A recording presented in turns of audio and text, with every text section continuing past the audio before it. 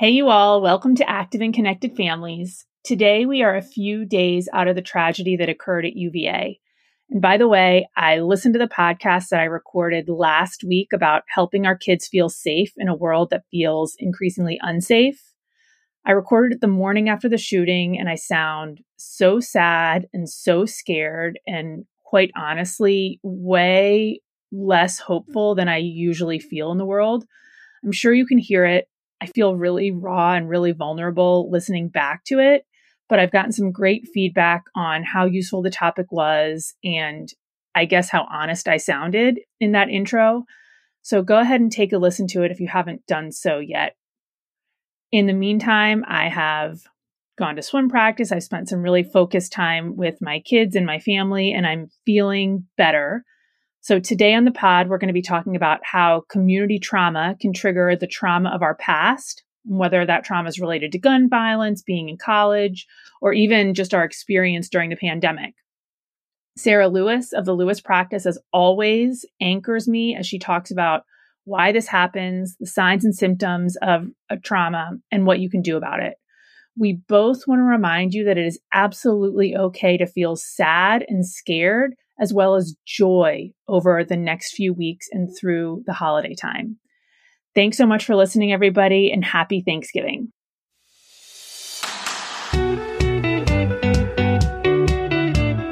Active and Connected Families is a smart, relatable conversation with me, Dr. Amanda Sovic Johnston, child psychologist, mother of 3, and entrepreneur. I've spent my career providing family therapy and supporting high-achieving mothers, and maybe even more hours with my girlfriends trying to figure out how we can all feel more confident in our work and our relationships. And you all, there's one thing I've noticed. We're all struggling in some of the same places, and we're all looking for some down-to-earth advice that we can actually use.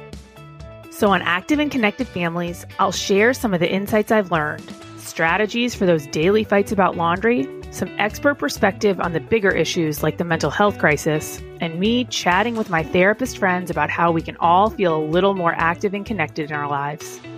Throughout, I hope to make you laugh at least once, but I know I'll leave you with something that'll help you become a better parent and maybe even person.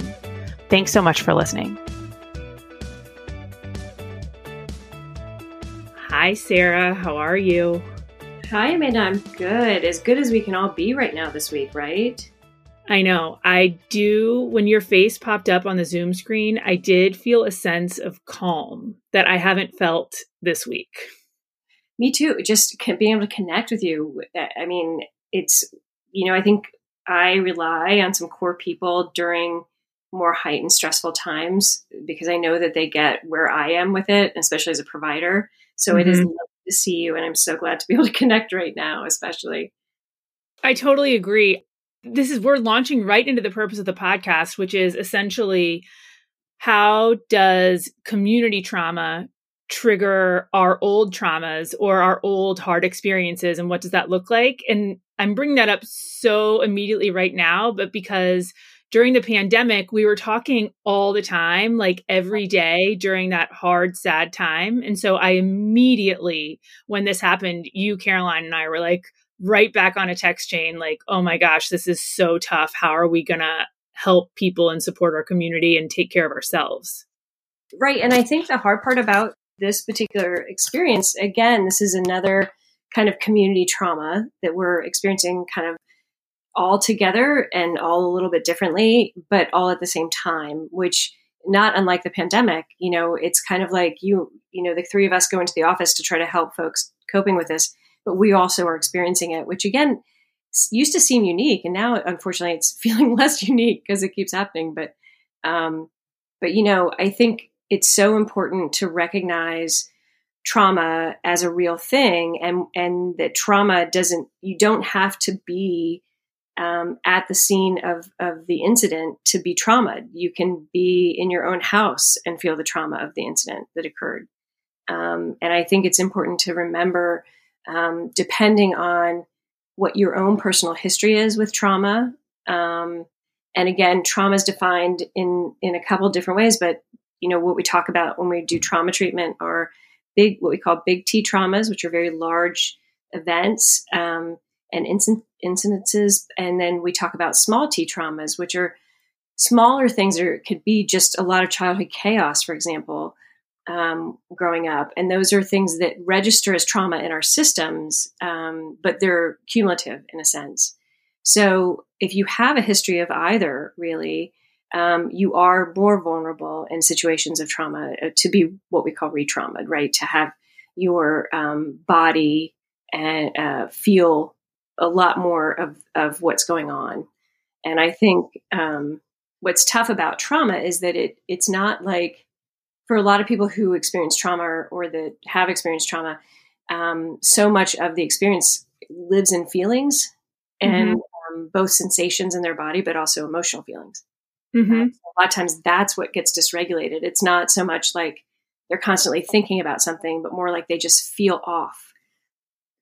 So let's talk about that, because, what happened in our community was gun violence and fear, because we were all on lockdown for at least 15 hours in Charlottesville.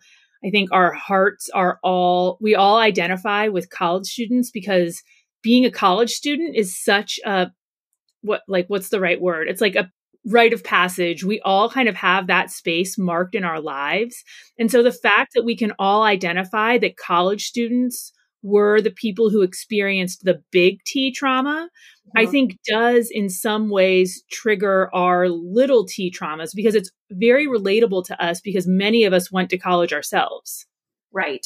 And oftentimes too, if we didn't go to college, we know somebody in college or knew someone who went to college, or we're parenting someone at that age. I mean, there's lots of, and in a town like ours, we attend all their functions. I mean, with our kids and our families. So we go to these football games, we go to the other athletic events and musicals and plays. And so we are part of the extension of the college just by living here. Absolutely. And so honestly, what we've just talked about is the closer we identify to the people who experience a community trauma, the more likely we are to get re-triggered. Or how would I say that as a trauma person? Right.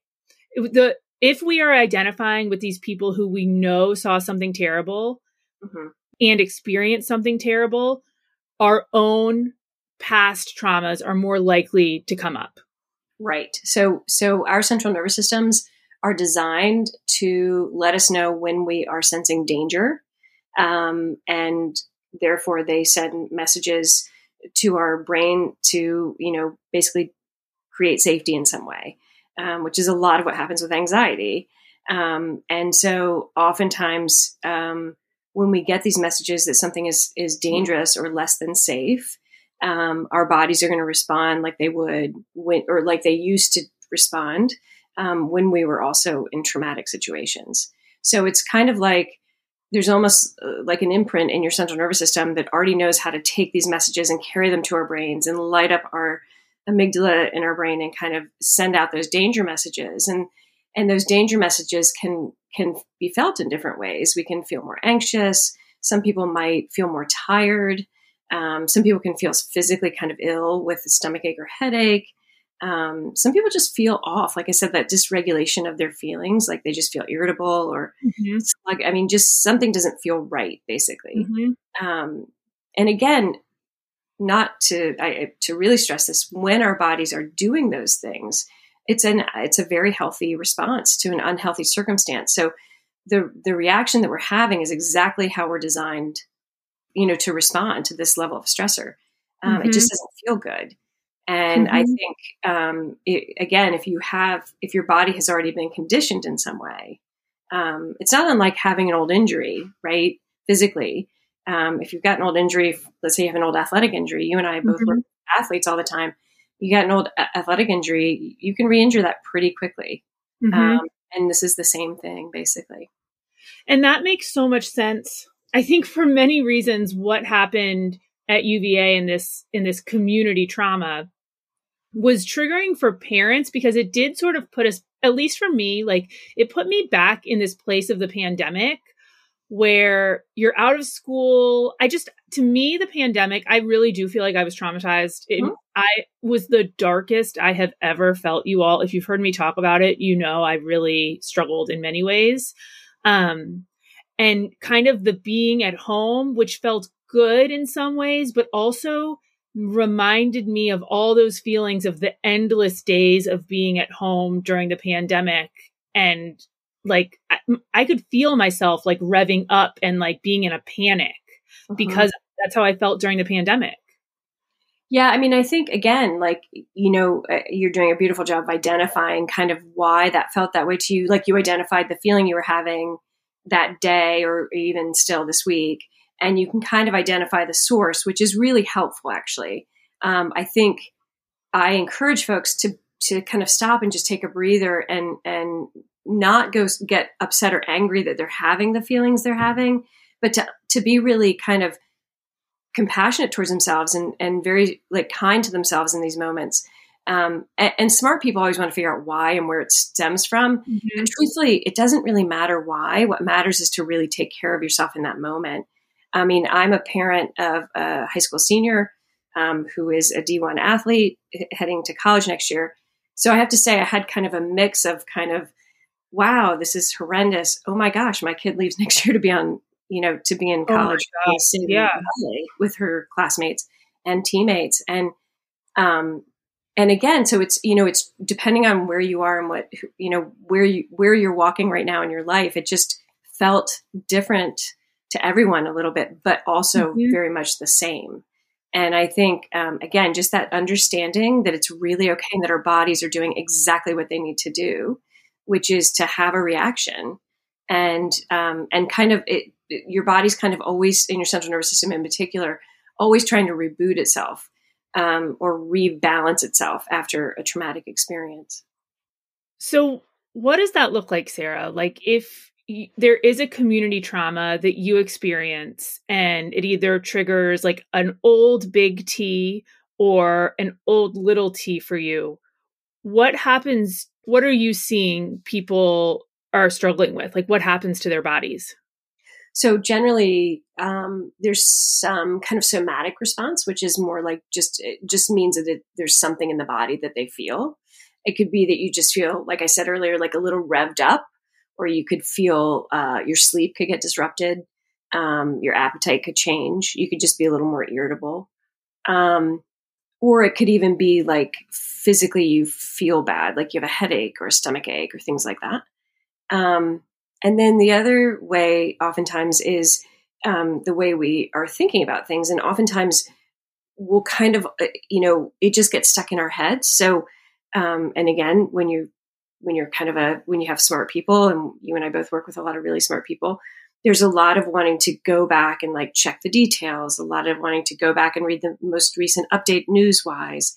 There's a lot of wanting to figure out kind of why this happened, who was there, why would anybody do this? Those kinds of like just kind of questions circulating in the brain.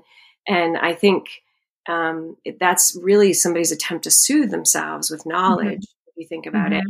But that's a very common thing to see as well. And I think oftentimes as adults, we can kind of catch ourselves doing that.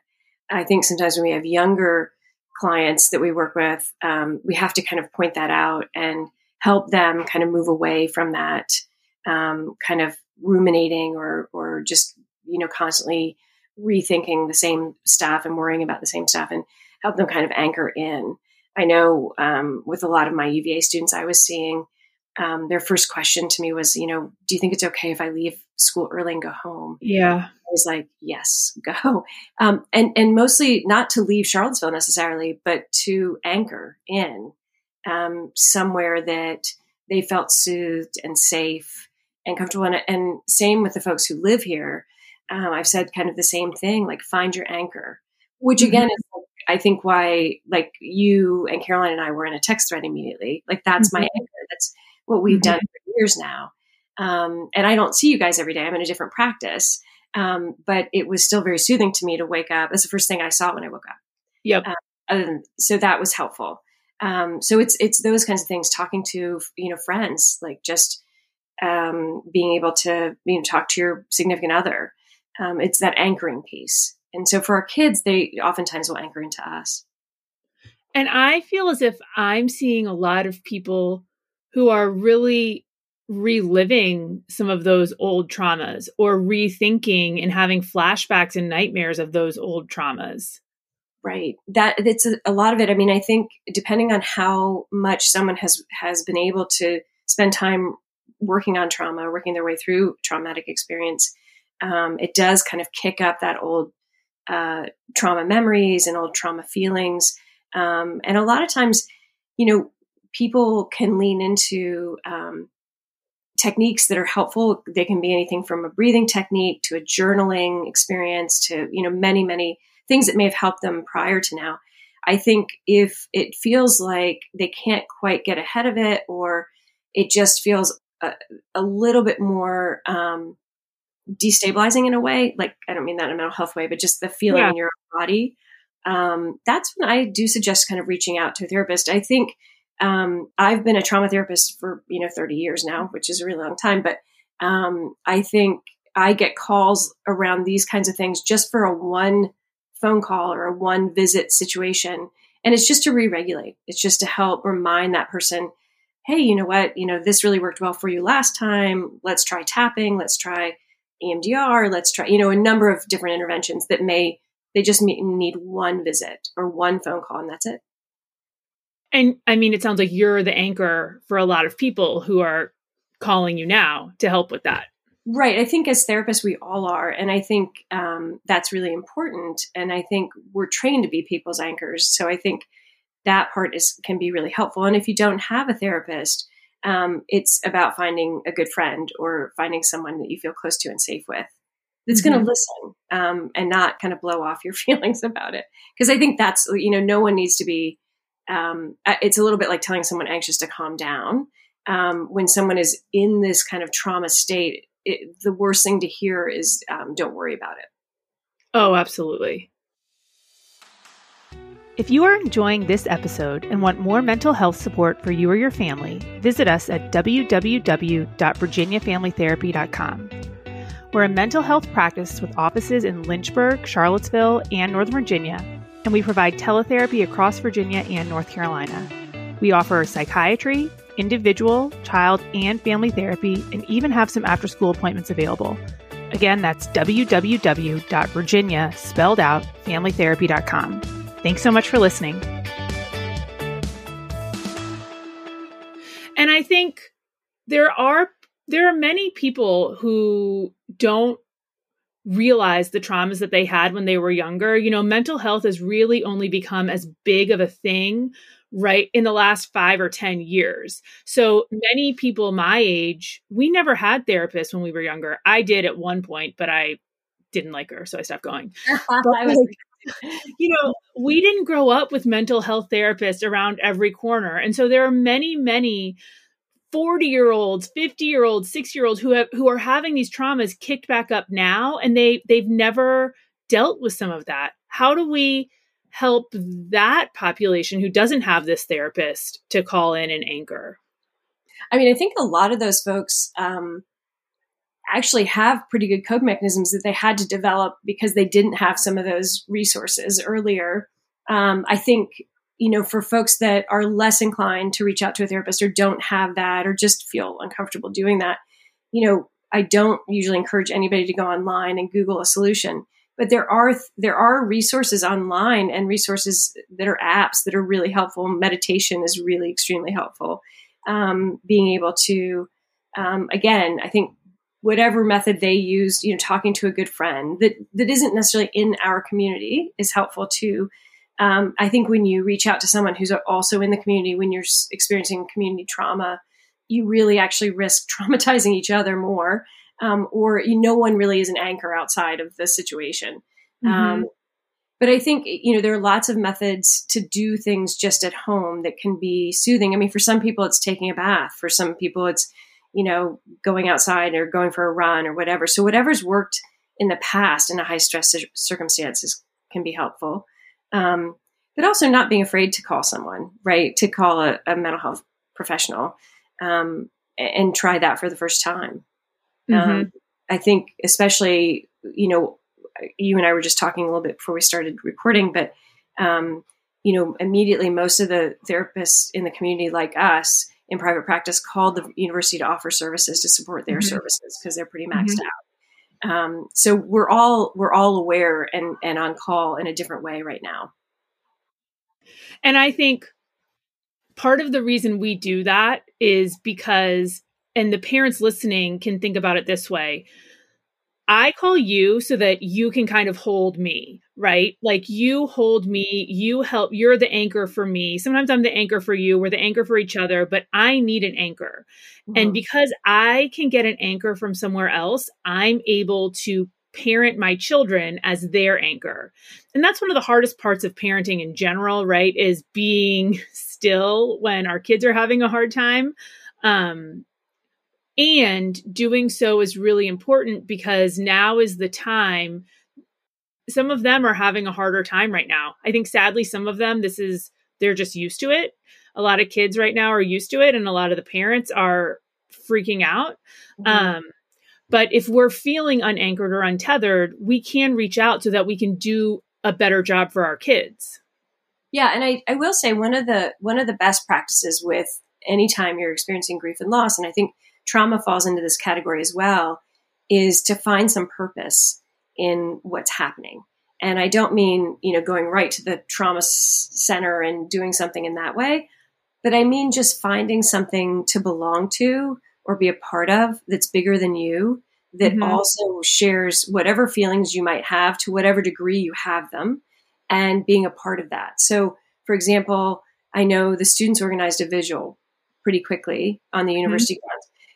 Many professors went, and it was really student run, but they just wanted to be close to the students. They wanted to be there to be a part of that, to support their students. And I think most of the folks, in their shoes feel like they're meant to keep these kids safe. So it was kind of this helpful purpose for them and for the students at the same time. So things like that. And I think families, I've talked to families, I think you probably have too, about if you have kids that are really into the football team, and little things they could do to show support to the football team, little things they could do to memorialize these heroes on the football team. And so I think in that way, finding purpose that's bigger than you to put some of that energy into can also be very helpful. And I think that's how you switch from being a trauma victim to a trauma survivor. When you can find, is that right, Sarah? No, I think absolutely, when you can take action of some sort. So it's taking action around the trauma to help yourself feel better and actually be a survivor of it. And I think that's the piece too, is we're all going to have to be a survivor of this trauma that our community experienced. But I also worry that this is happening across the world at more frequency, and we're all going to be survivors of community trauma if this keeps up. I mean, already, I think you probably experience this in your office and also with your kids, as I did in my house with my kid. I mean, already kids had language around this that I knew that they did because they are aware of what, gun violence is, and even in the school and on property that is, their own schools and threats and things like that. So it was interesting to realize, though, the reality of that for them with this particular incident that occurred here. And I think it was a little sobering to be truthful. But also in that is a little relief, because really that's some resilience for our kids already. It's sad. It's the state of where we are. I think it's sad. It's a personal feeling. I don't know that everybody feels that that's sad, but I think at the same time, what I noticed was this resilience in the younger generation, because they are aware of this. So I think in some ways that was really kind of uplifting to see that they could certainly verbalize how they felt and that this was really tragic and awful, but they also were able to kind of realize and find places to put energy, cope with this trauma, and manage their stress and anxiety around it pretty well, which is encouraging as well. And one of the things I've been so struck with in Charlottesville in particular is that gun violence has been occurring across the Charlottesville community for the last 3 months at least, and only this at UVA shut down the whole city. Yeah. And I know that there were many people who were saying, help us, what's going on with the gun violence among our children? Where's the attention? Where's the support? And I'm glad people are letting us know, like letting me know I should have been paying more attention. I am going to be paying more attention throughout. And I also think that I'm going to look for that resilience. I think that resilience, seeing coping strategies from other communities as resilience, like you just did, I think we should all be doing that. Mm-hmm. Instead of looking at kind of maybe kids that are, I don't know. Can you think of a good example? No, I mean, I think what you're saying is a really good point. And I think, there's privilege in oftentimes in traumatic situations that surfaces, and gun violence is one of those. And so I think, just the reality that none of us have the privilege of avoiding, the impact that gun violence has in our communities. And it's important that we do talk about it, and that we talk to our kids about it. And there are certainly demographically, there are populations that have had to talk to their children about it. And there are certainly demographics in our area that don't have to talk to our kids about it, or haven't until now. And I think the reality is, and you're the one who mentioned this to me, the reality is we should all be talking about this.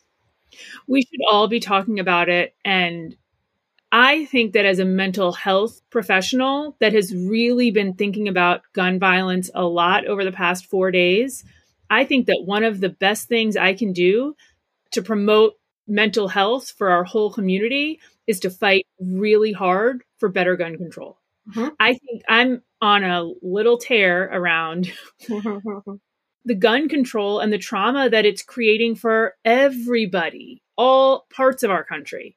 Right. And it's not a mental health issue because people with mental health problems have access to guns. It's a mental health issue because guns are creating trauma and fear and worry and depression.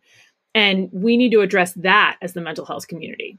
Right. And I think, if you step back and look at communities or organizations or associations that have really taken this on, the medical community has for years taken this on. The world of pediatrics has spoken to this for a really long time.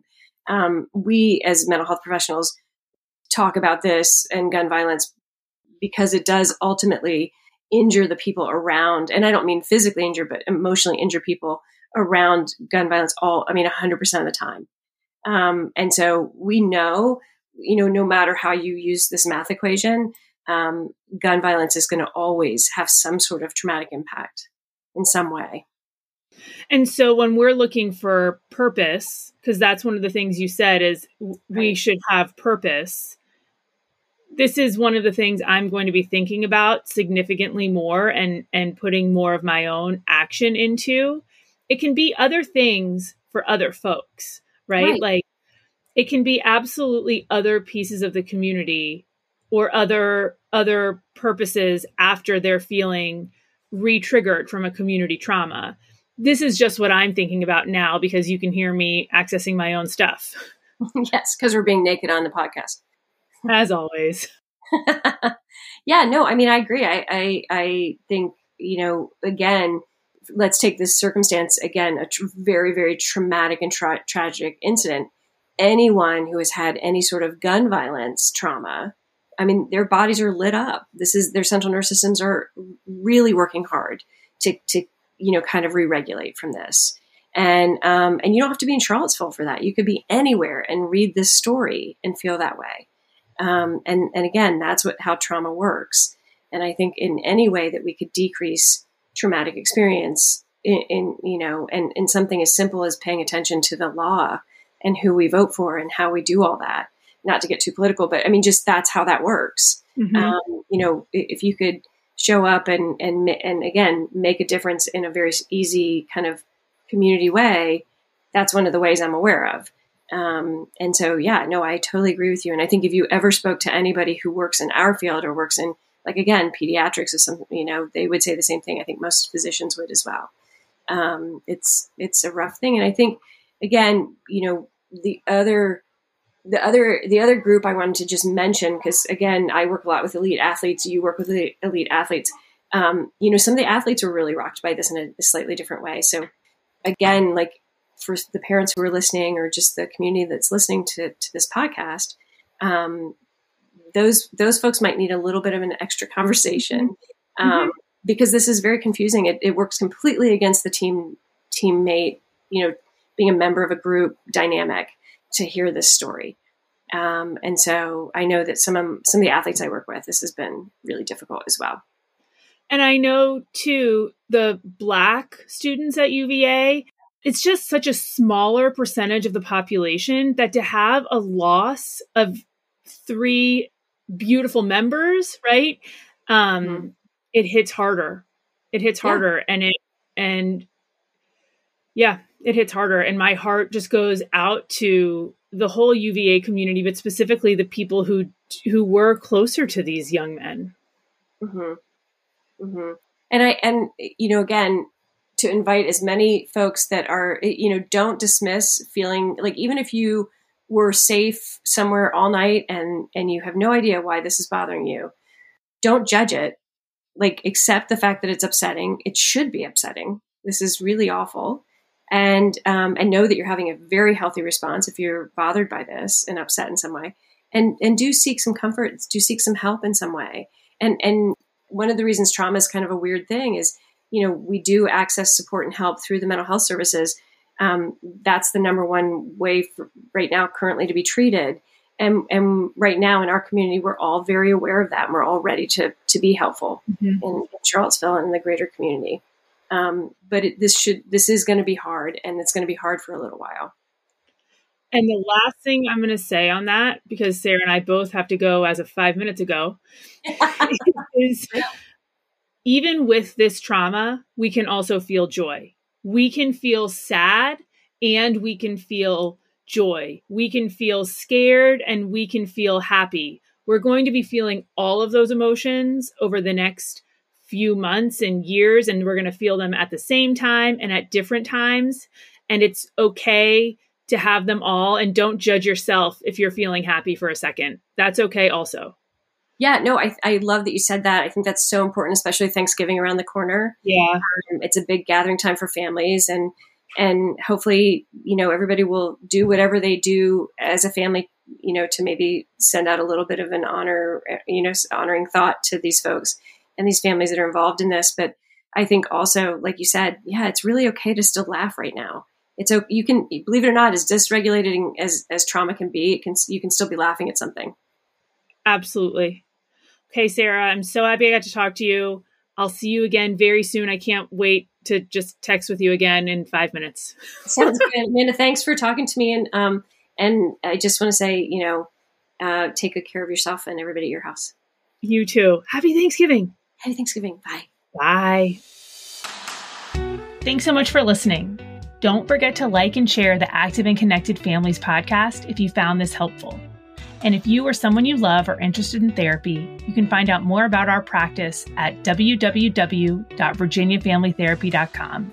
Again, that's www.virginia, all spelled out, therapy.com. Thanks again.